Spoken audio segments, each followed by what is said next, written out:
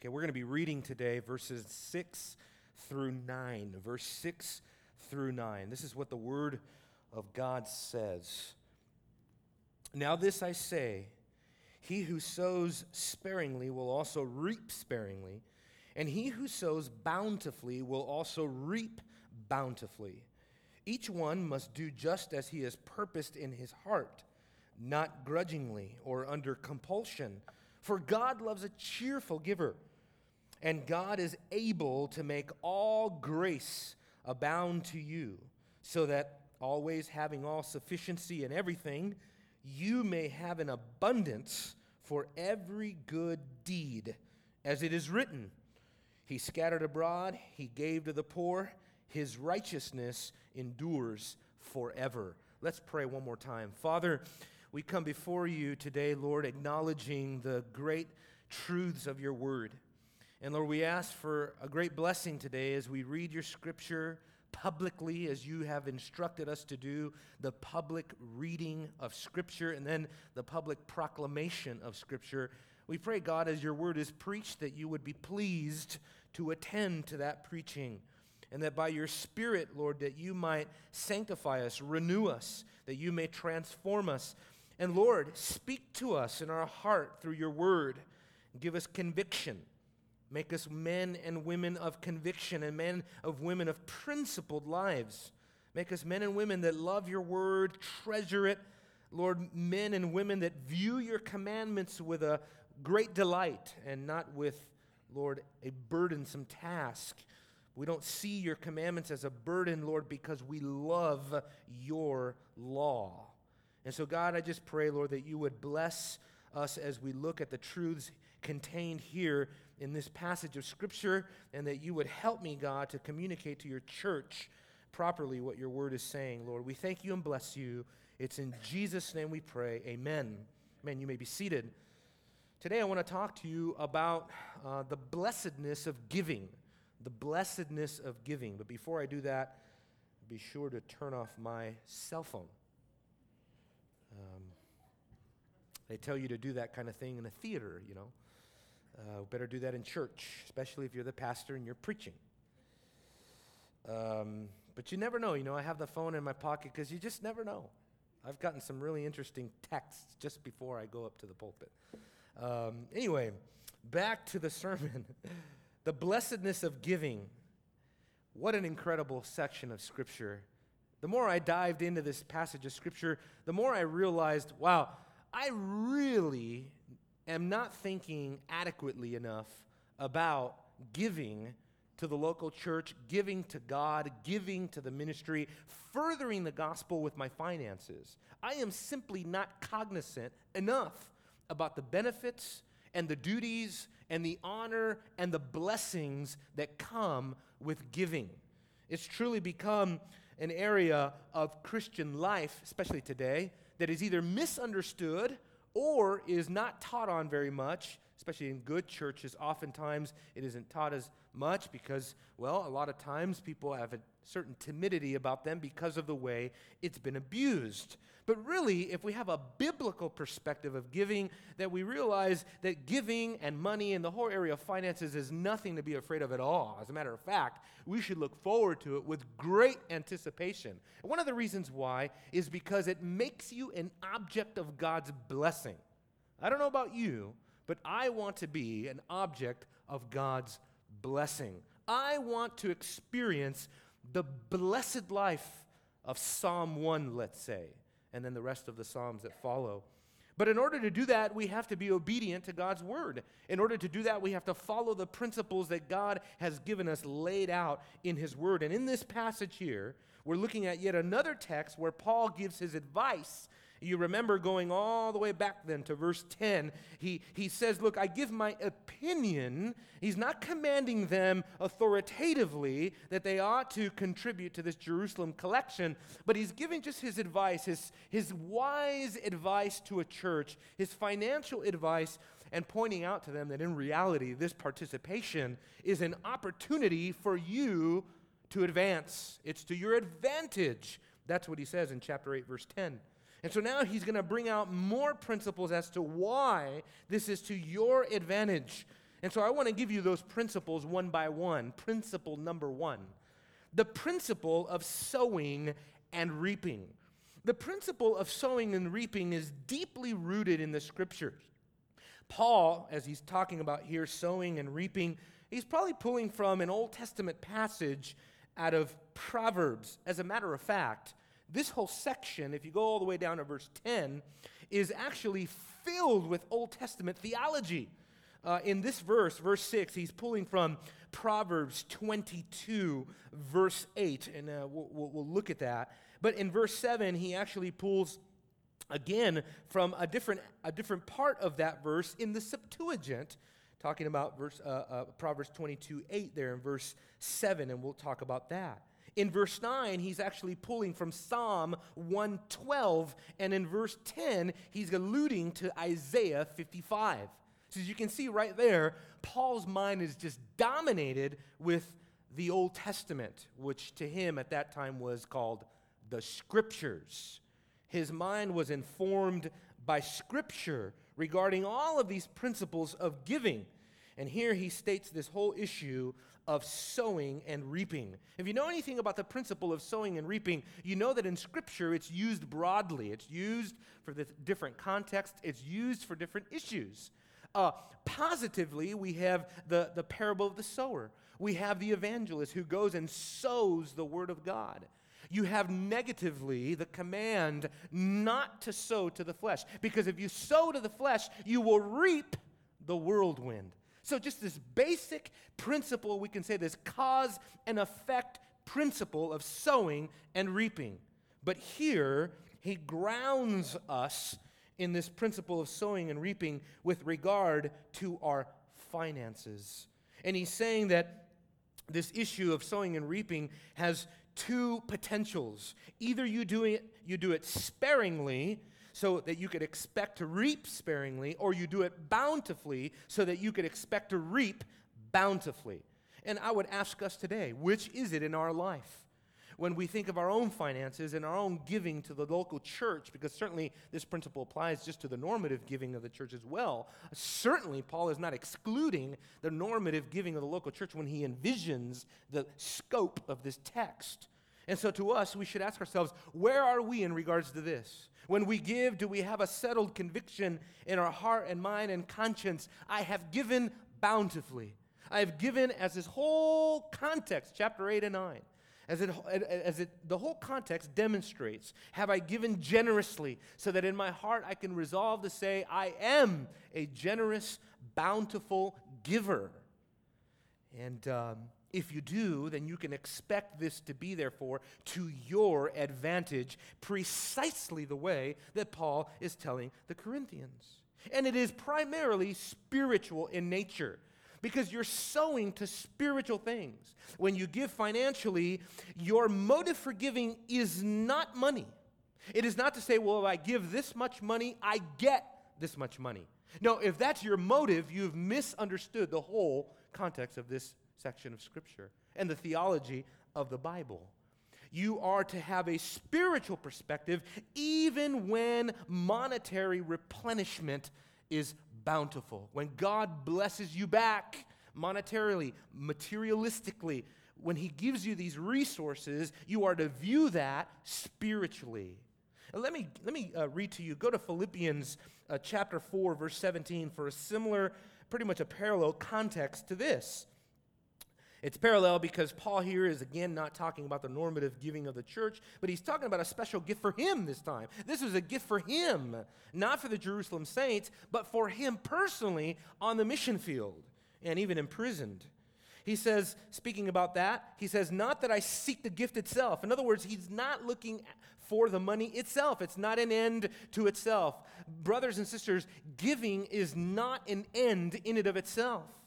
He says, but I seek the profit, and I think he obviously uses a play on words there. He says, I seek the profit that increases to your account.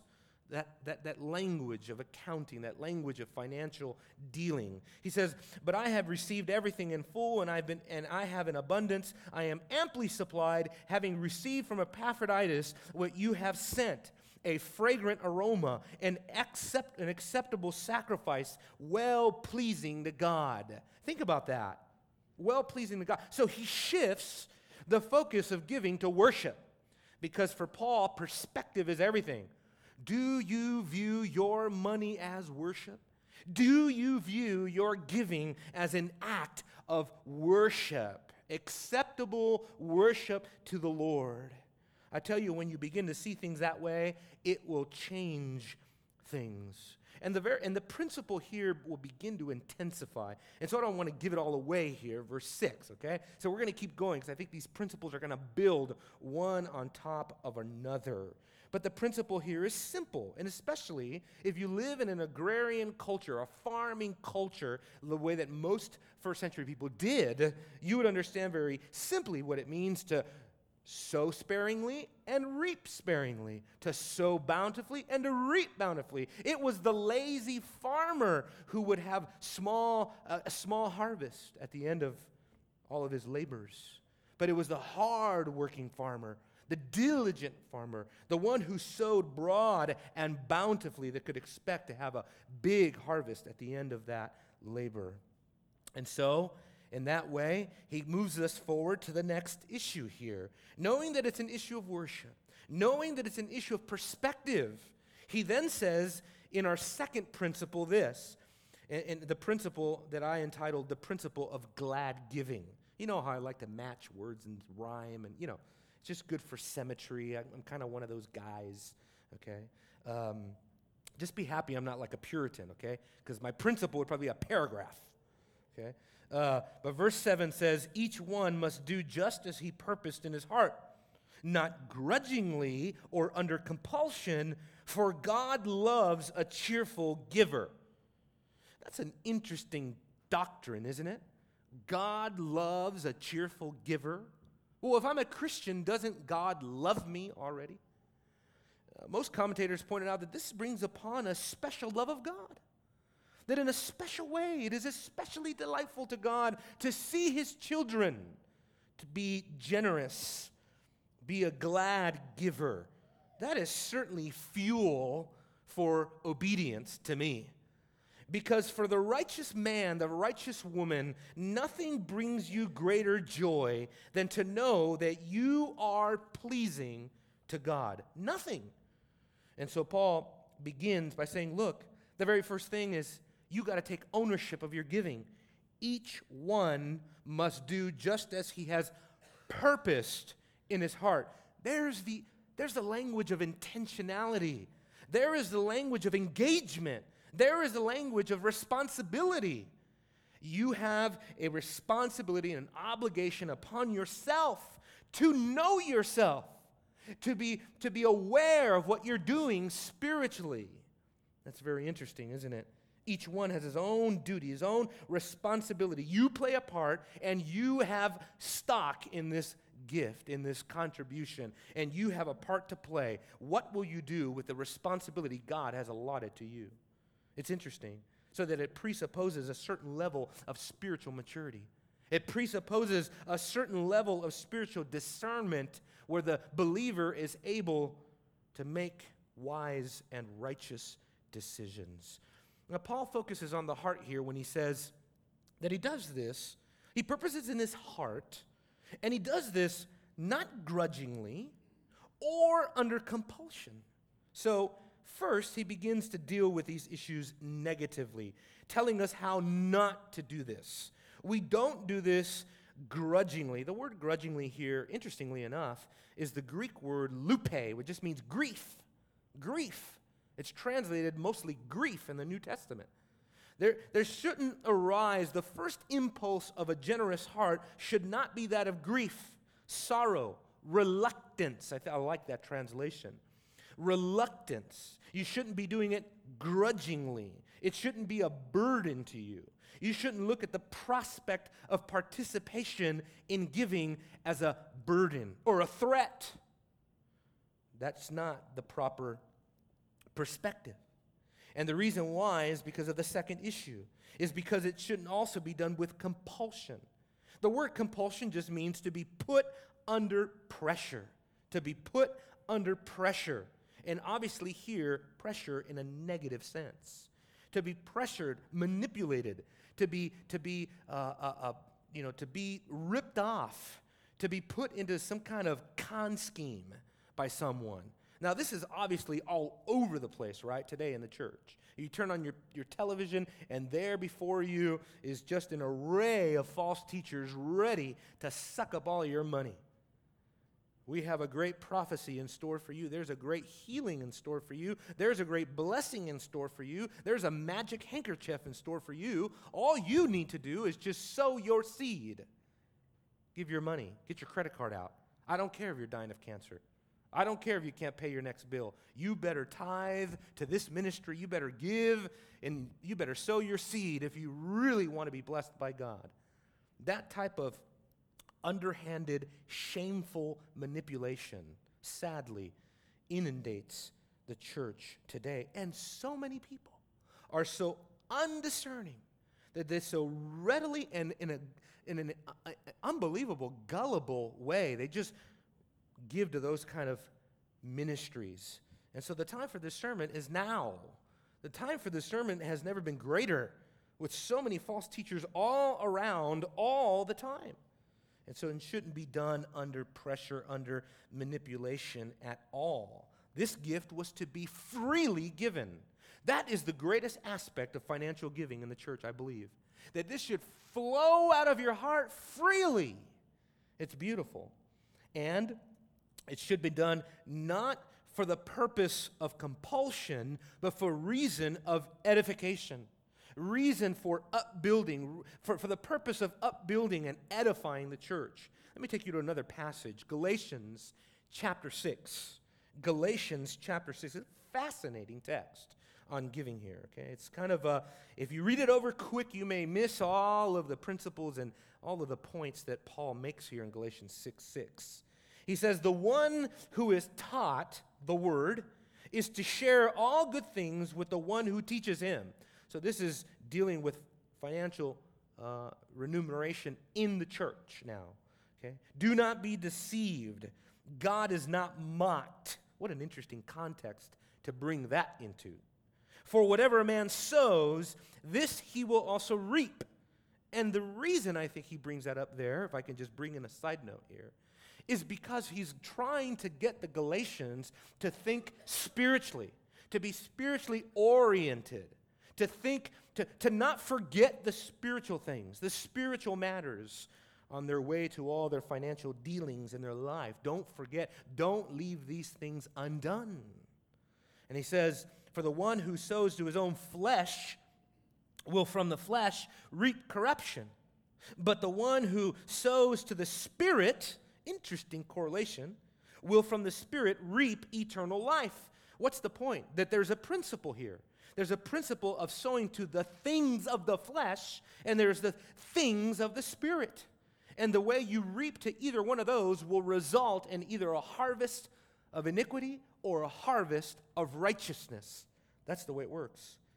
And then he says, let us not lose heart in doing good. Sometimes that's not easy to sell in America.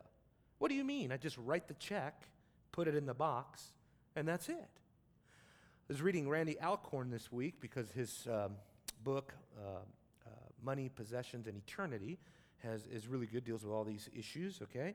And he talked about how in the third world, you think about how some of these things might land on you if you're living in the third world where you're making $9 a month. And the pastor's telling you, give generously. Where you might give 50 cents, and that was a whole day's worth of labor right there, you know? And what does it look like to give generously in the third world? Well, it may mean that you give your extra pair of sandals. It may mean that you give a person your extra shirt. And that may mean generosity for that context.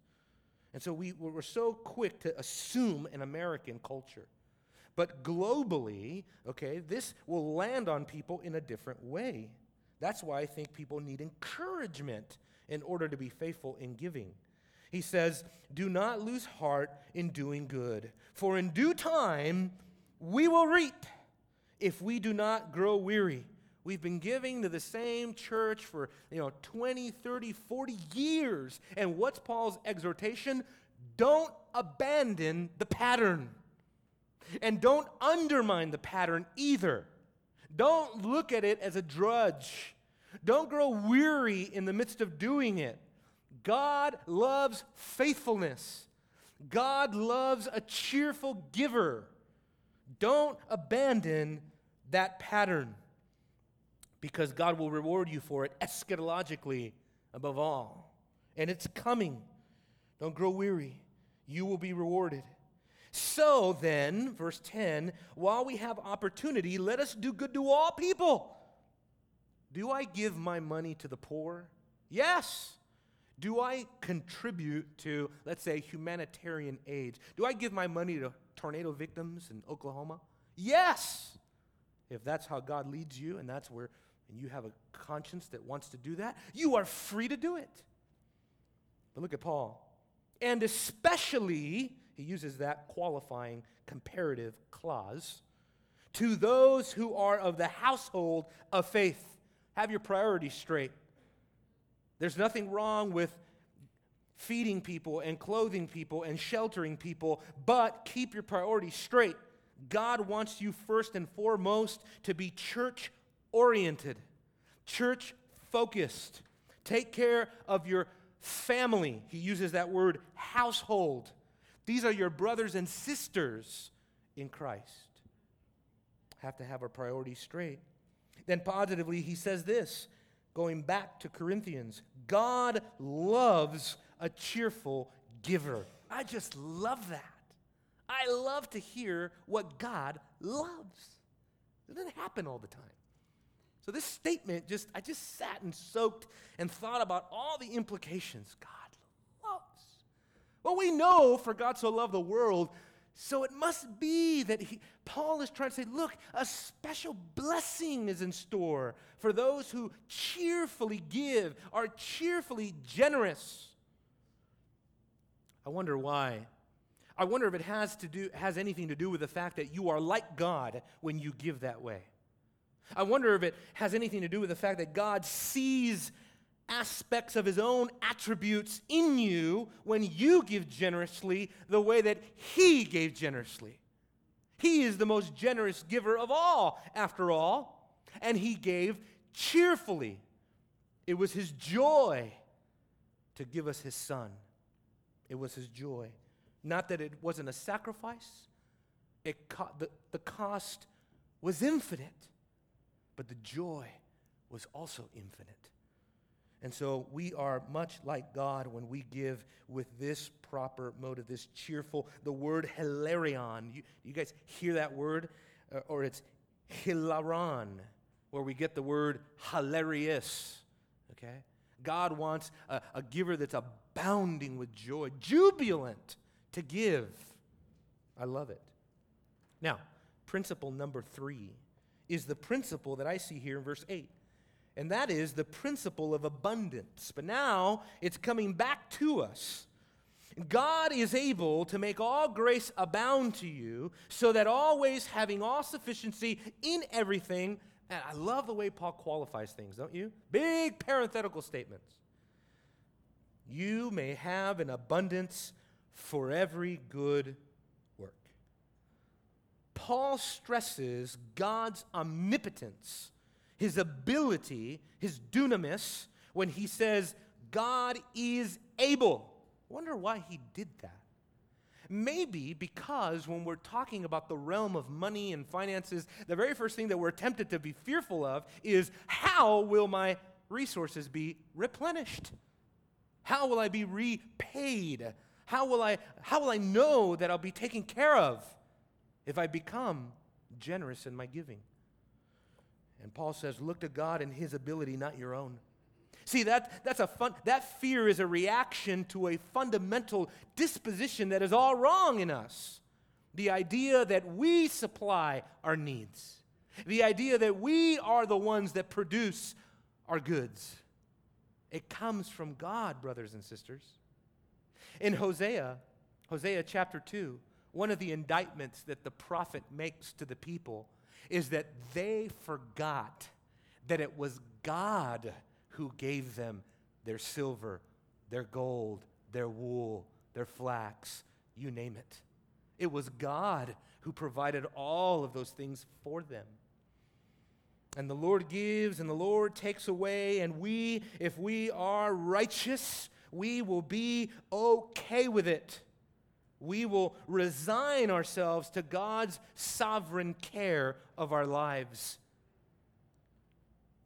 There are also three things I want to point out here in this text, because he says that God is able to provide for us abundantly. Now let's look a little bit closer here at this idea, because I think here is a promise for all of us. I don't care where you're at. I don't care what status. I don't care where you're at on the bar of income, whatever. There is a promise in store here for all of us, no matter where we're at financially speaking. Let me point out three things, and that is that first, God provides graciously, and there I zero in on that word grace. God is able to make all grace abound to you. You're going to say, well, God, where's the money? Grace abounding, that's great, but you're asking me to give money, and you're saying you're able to make a grace abound. What happened to the money? I don't know about you, but grace is more important than money. It is from the grace of God that our money comes. It is from the grace of God that all of our material possessions come. It is from the grace of God that our house rests over our head every night. You know how I know that? There was a house right down the street from my neighborhood, struck by lightning. The whole house exploded. The roof on the house blew up, and the house next to it had its windows blown out. I have a picture on it on my phone. Kids, you want to see it afterwards? Come and check it out. I couldn't believe it. Lightning bolt caused the attic to explode, and the house had to be condemned, torn down, and now it's back to a foundation. That's just so amazing. And God could do that. There are thousands of lightning strikes during a storm. Why doesn't God take out my house? Well, he might one day. And see, that's just an understanding of the sovereignty of God. That God in his sovereignty dispenses his grace to me as he wills, as he sees fit. What is the famous words of Job? The Lord gives and the Lord takes away. Blessed be the name of the Lord. He provides graciously. He also provides sufficiently so that we can never complain. Ever. He says, so that always having all sufficiency in everything. The word sufficiency means adequate. What you have from God is adequate, even if it's not as much as the person next to you has. It's still adequate. God didn't say he was going to give you what other people have. God promises to give you what is adequate for you, according to his own sovereign wisdom for your life and mine. Praise the Lord. And he does this all the time. I like the ESV here. For all times. Because he uses the word always. For all times. And I take that to mean all seasons. Every season of your life. No matter what season you're coming into. No matter if the kids are coming, the kids are going. No matter if the income is low, the income is high. Times of plenty, times of, need. God at all seasons is able to make you adequate, sufficient, and providing for us. Thank you, Lord. And lastly, God provides intentionally. So this is what I'm saying. Point number 3, which is the principle of abundance, has 3 points under it, okay? God provides graciously, God provides sufficiently, and God provides intentionally. Now, I say that to say this. As I was thinking, I was writing this, so I was like, wow, 3 points under point 3, yikes. But you see, I make these little points up so that you can turn around and tell them to your kids. Moms, you can remember 3 points. Some of you moms put together recipes that have like 20 points. So I know that you can remember 3 easy points, right? And if you notice anything, a pattern in my sermon, 1, 2 points, 3 points, sometimes 4. That's because I want you to be able to tell your children in the car on the way home, do you remember what Pastor was talking about today? Remember there was 3 points that were real easy. Boom, boom, boom. You should be able to do that. Are you listening? Are you writing it down? Dads, you don't do family devotions in your house? Take my points that I've given you during the week. Repeat them to your children. This is a way to catechize your kids in the Word of God. And just speak over those things at the dinner table and say, do you remember what we learned today in church? It was 3 easy things. Remember, guys? Boom, boom, boom. It's not in vain. It's not in vain. God blesses us intentionally. That's the last one. There is an influx of wealth. There can be an influx of wealth and material prosperity and sufficiency, but it's designed for an outflow of good deeds, so that you might have abundance for every good deed. As a matter of fact, there's 2 purpose clauses here. He says, so that always, and then that you, for every good deed. And see, to me, I know grammar to you might not be a burning issue, but to me, I get really excited about that, because God is really trying to emphasize something to us here, that the giving that he gives us, or the abundance that he gives us, has a purpose. Purpose. It's so that we will think spiritually, so that we will turn around and do good deeds with what he gives us. I guess as a side note, let me just bring this in, and that is that as we do our good deeds, how are we to do them? Are we to do it like the Pharisees who paraded around their good deeds, blew their trumpets, and put their money in the coffer, whatever? No. We are to do it quietly. Randy Alcorn, Money, Possessions, and Eternity, has 11 guidelines for giving.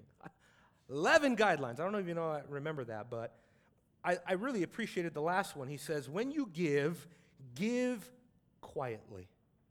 I love that. So that there is a holy anonymity to your giving.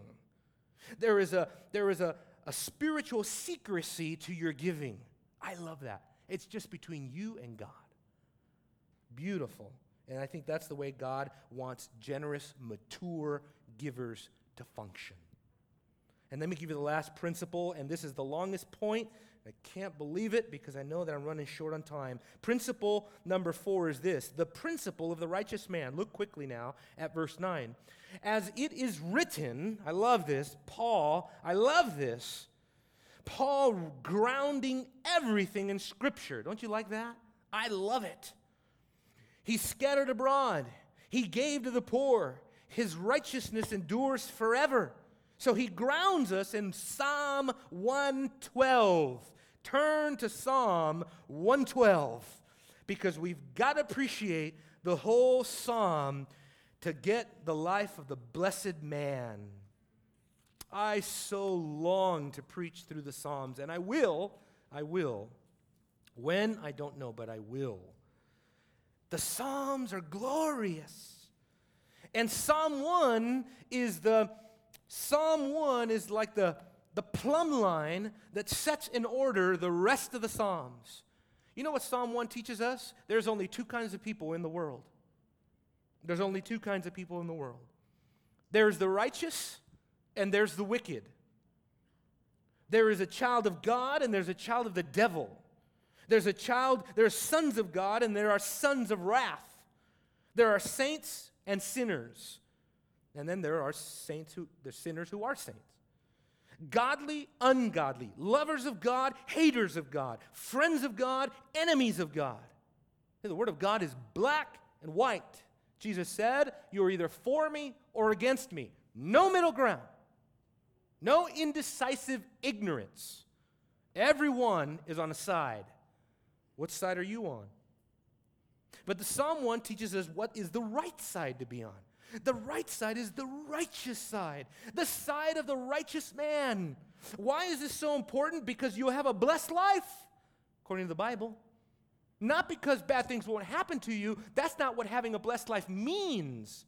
However, general principle, yes, there is blessing in store for you, even monetary blessing, financial blessing, material blessing in store for you because of your righteousness. And I think partly because as a righteous man, you make righteous decisions that lead to righteous living, righteous consequences. You're not going around making foolish decisions all the time. And you say, oh, but the wicked sometimes prosper. Don't you remember what the Psalms say? Do not envy the wicked when you see them prosper. Look at their end, and you'll realize it's not prosperity at all. It's just a slow death sentence. That's all it is. But the righteous character of this man begins with a fundamental distinction of this. Verse 1, he fears the Lord. Praise the Lord, how blessed is the man who fears the Lord. It all begins right there. The fear of God. The fear of God. He's got a fear of his judgments, a fear of the consequences of breaking his holy law. And yet, this fear does not prohibit pleasure. For the righteous, it says, he greatly delights in his commandments. Greatly delights. Do you greatly delight in God's word? Greatly delight in it. He had the perfect balance of reverence and relish. He also promulgates his righteousness and his proven character to his succeeding generations. Verse 2, his descendants will be mighty on the earth. The generation of the upright will be blessed. They inherit his blessedness as he teaches them the way of righteousness. One of the reasons why Paul must have picked this passage was because of its references to material blessings. Verse 3, wealth and riches are in his house, and his righteousness endures forever. His righteousness endures forever. And he's generous. The very context we're looking at here. Verse 5, he gives, he shares, he lends. It is well with that man who is gracious and lends.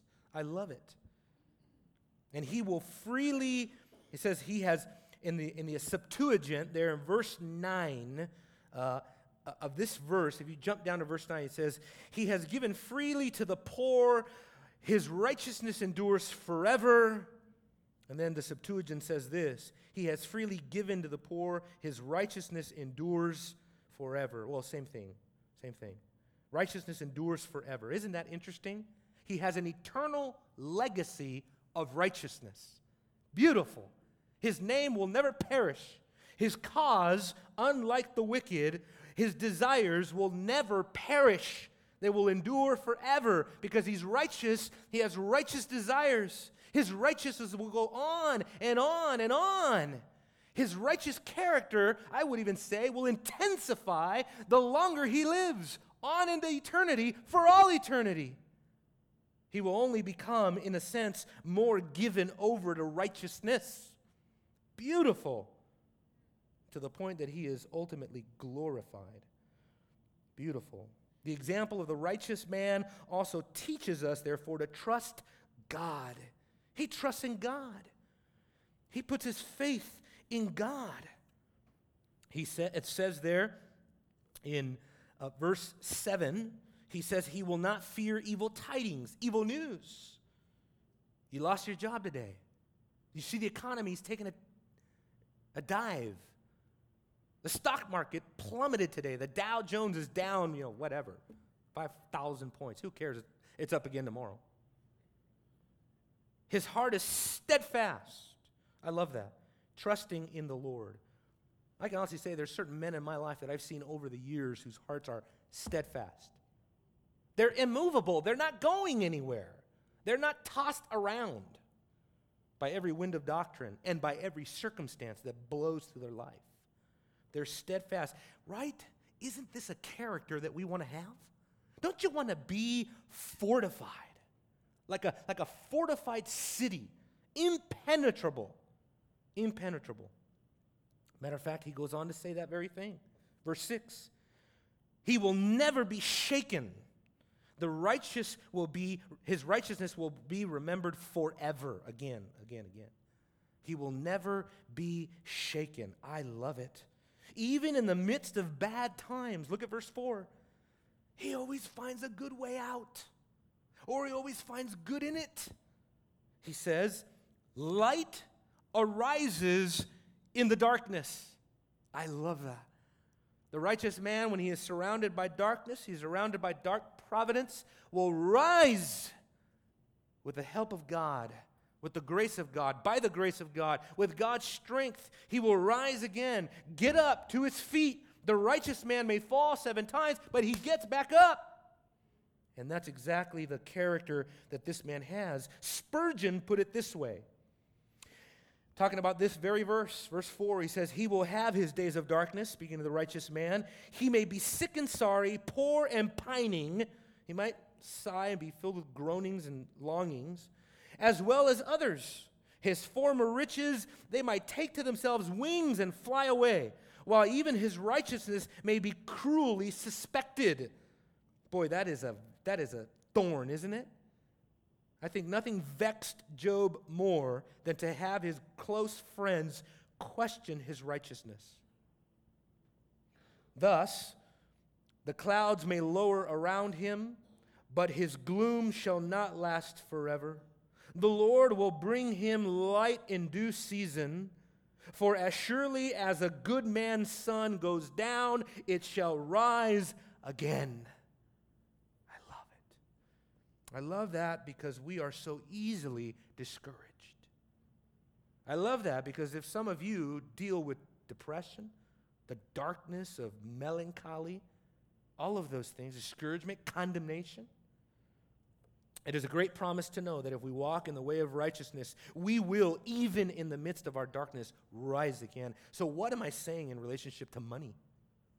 Is that money and generosity and the principle of sowing and reaping and trusting God for what he gives you, abundance, all of that, in order for you to have a proper perspective of that, you need to be like the righteous man of Psalm 112. And if you are, then guess what? These things will naturally flow out of you. I love it. Finally, the righteous man, as is often the case when you look at the theology of the Psalms, he is constantly contrasted with the wicked.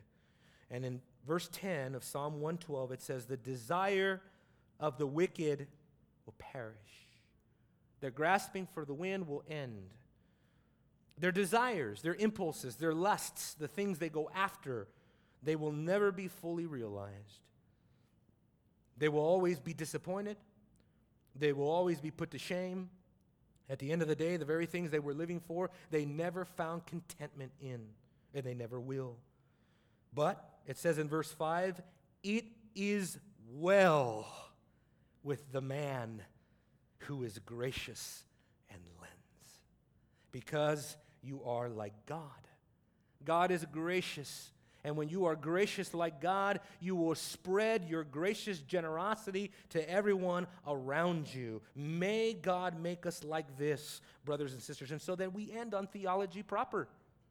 This is a call to imitate God, his attributes, his character, his nature.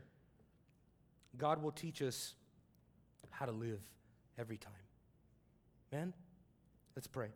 Father, we just pray that in our giving, something like our giving, even in that, Lord, and maybe even especially in that in some cases, Lord, you teach us so much about yourself, who you are, your glorious attributes, your glorious nature, the fact that you are gracious, the fact that you are generous, the fact that you provide even for the poor.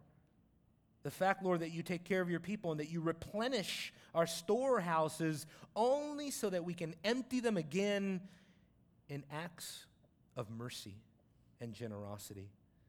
And so, God, give us faith.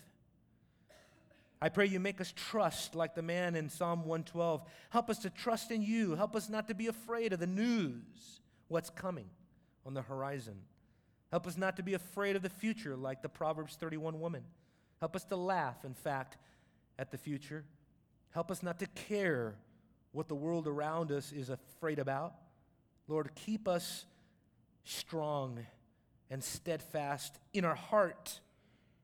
Help it not to be an outward show, but as the psalmist declares, let it be a steadfastness of the heart, first and foremost. We can fool many people, but we can't fool you. And so, Lord, help us not to be fools in our own hypocrisy, But help us, Lord, to be genuine, to genuinely pursue the righteous way, the righteous path. I pray your people, your church here today, I pray that they would experience the wellness of what it means to walk in the path of righteousness. Thank you, Lord. We look forward to you providing for us and giving us opportunity to share. In Jesus' name, amen.